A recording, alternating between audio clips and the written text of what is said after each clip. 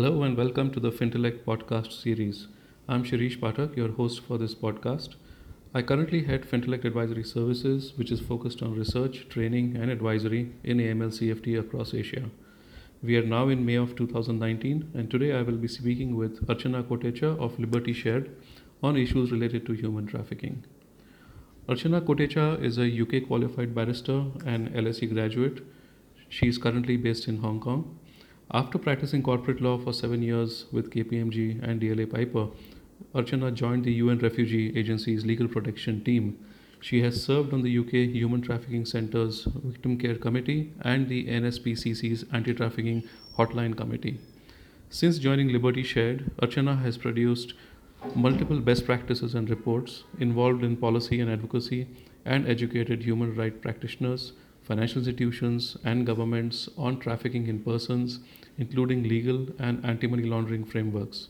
She also works with the private sector to highlight human rights risks and improve the due diligence processes. Archana currently serves as the Asia Region Director and Head of Legal at Liberty Shared. She has recently been named as one of the top 10 innovative lawyers in the Asia Pacific by the Financial Times.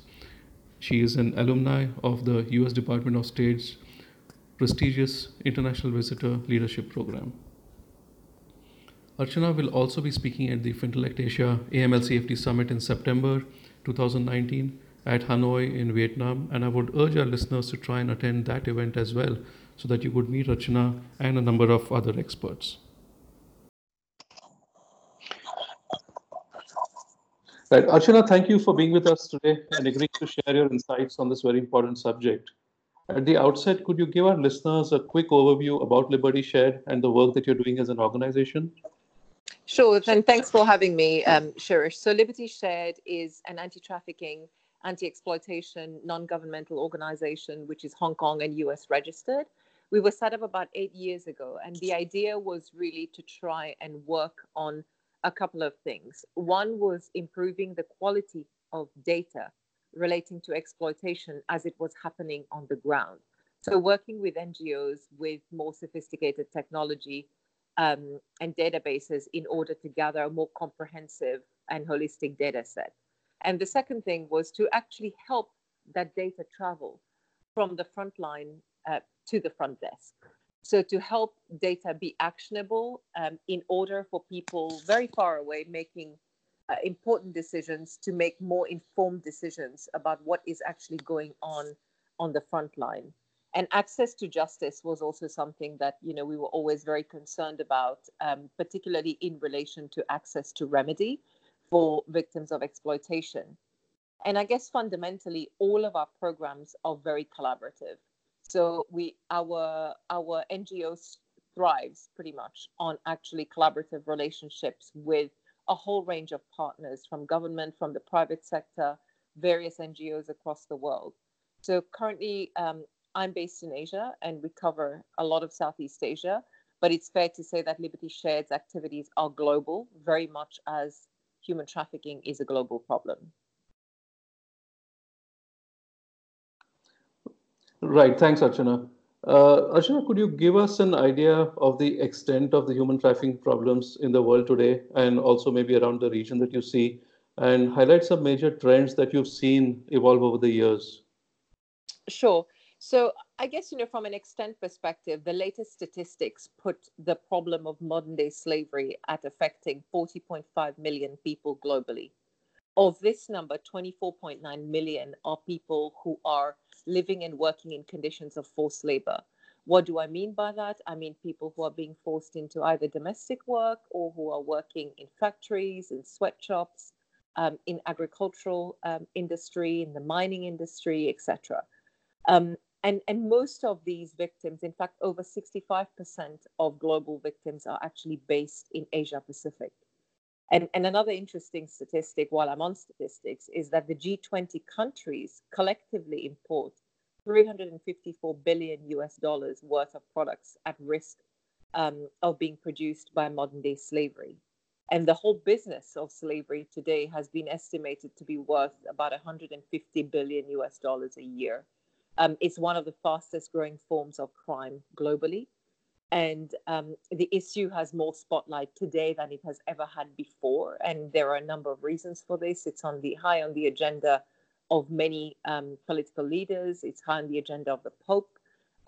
Many businesses are now understanding and realizing that, supply chains don't happen or don't exist free of exploitation at some point or the other. There are some, in terms of significant trends, we are seeing a lot of exploitation in certain sectors, for example, agriculture, hospitality, construction, mining and extraction of raw materials, electronics, etc. And I think one of the significant industries that is at risk is the recruitment agency. Because in every migrant's journey, a recruitment agency plays a very significant role. And we often find in the cases of exploitation that the issues start to appear at recruitment level, whether this is formal recruitment by an agency or informal recruitment at village or at community level. Another significant trend is that the attention has somehow not shifted away, but has also started to focus on not just simply who is the final perpetrator of the act of trafficking itself, but rather on who's investing money in these businesses and where is the money from these businesses going. So in essence, who are the people, who is the network that is aiding and abetting and allowing this business to flourish, which is why the financial institutions have come into the spotlight, because there is now tremendous focus on, well, who is investing in all these sectors when they know that these are sectors that are rife with exploitation? Why aren't they imposing and demanding better conditions for people? Why are they investing in human rights violations? And the other thing is, any funding or any money that comes from crime is subject to anti-money laundering legislation. So if money from human trafficking is indeed proceeds of crime, and if the products of human trafficking are proceeds of crime, then why aren't our financial institutions being held more accountable for this? So that spotlight has sort of really gathered momentum in the last 2 to 3 years. And I guess, in terms of other couple of trends, there's very significant highlight on the links between human trafficking and terrorism financing, but also in terms of sanctions violations. So that's been an area of interest for financial institutions.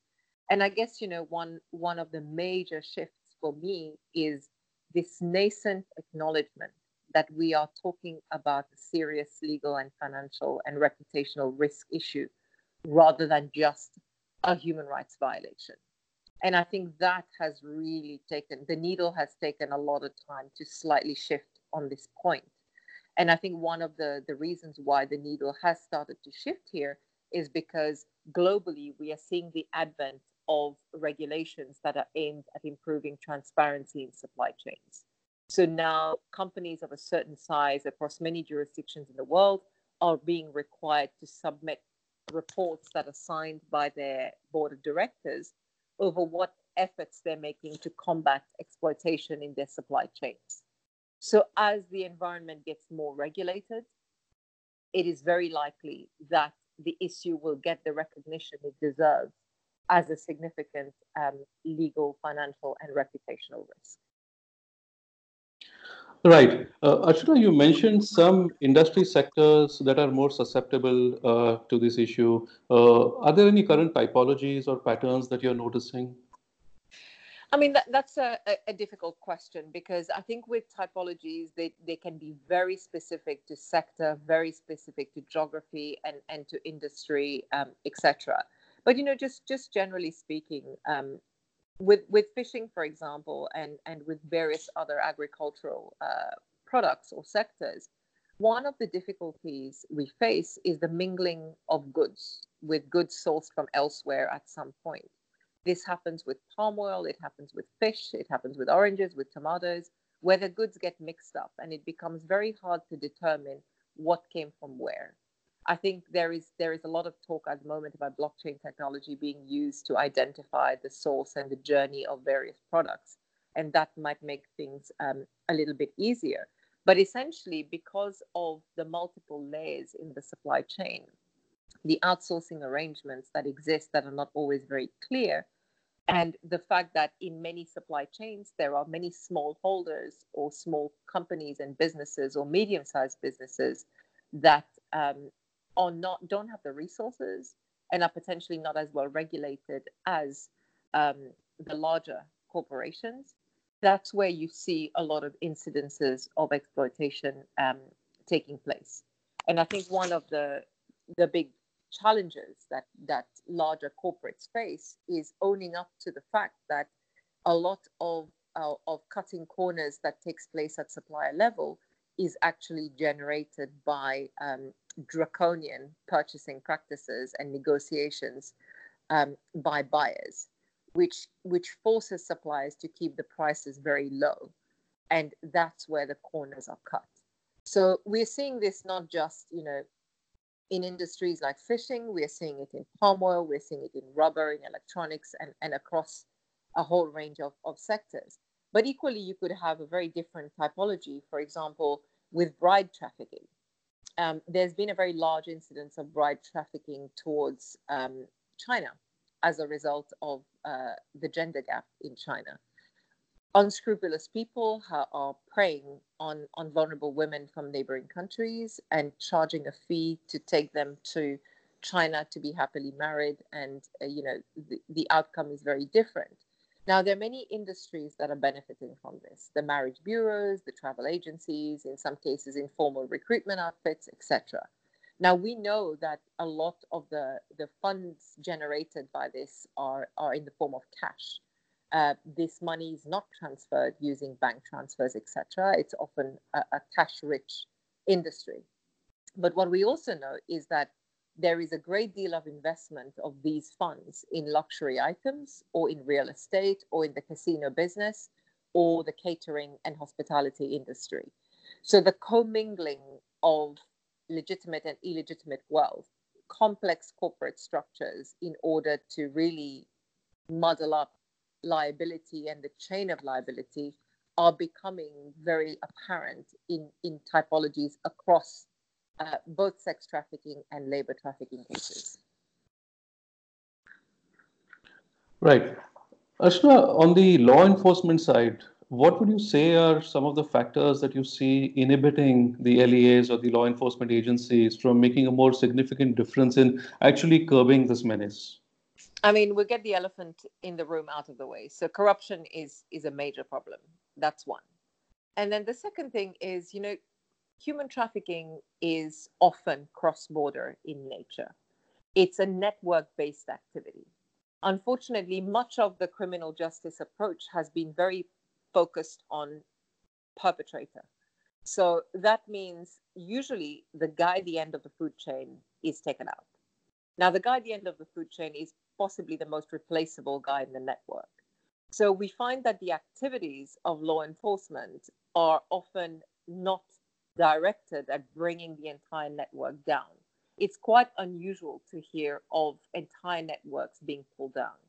And I think that highlights one of the significant issues with the criminal justice approach, because it relies very heavily, even at a courtroom level, on victims testifying. Victims being people who are vulnerable and have been traumatized. And entire cases hinge on these individuals. That is simply not the right way to be approaching law enforcement from this perspective.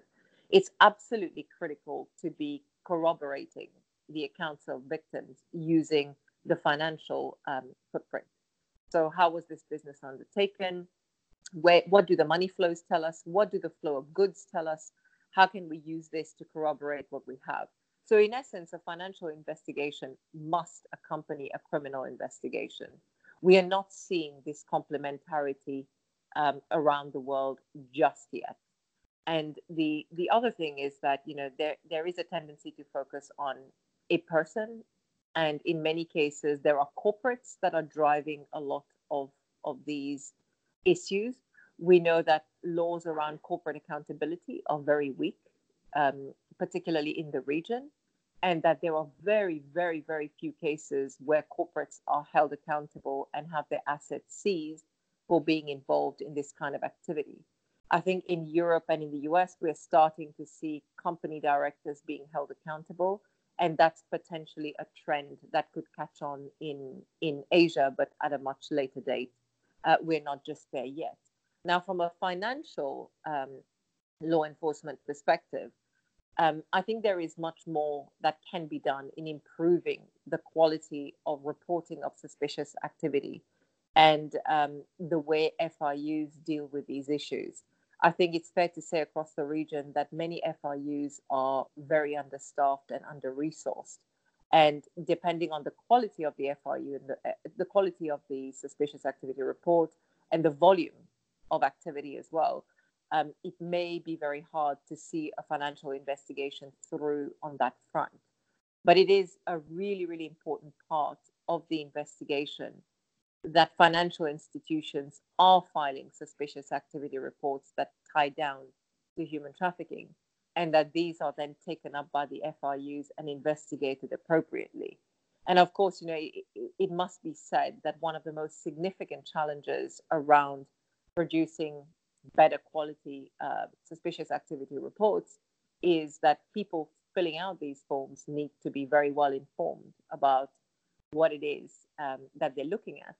But also, we currently don't have a box of magic indicators that would help us say, this is definitely a trafficking case. The indicators that are out there to point to trafficking are actually very generic. They could point to a whole host of other issues.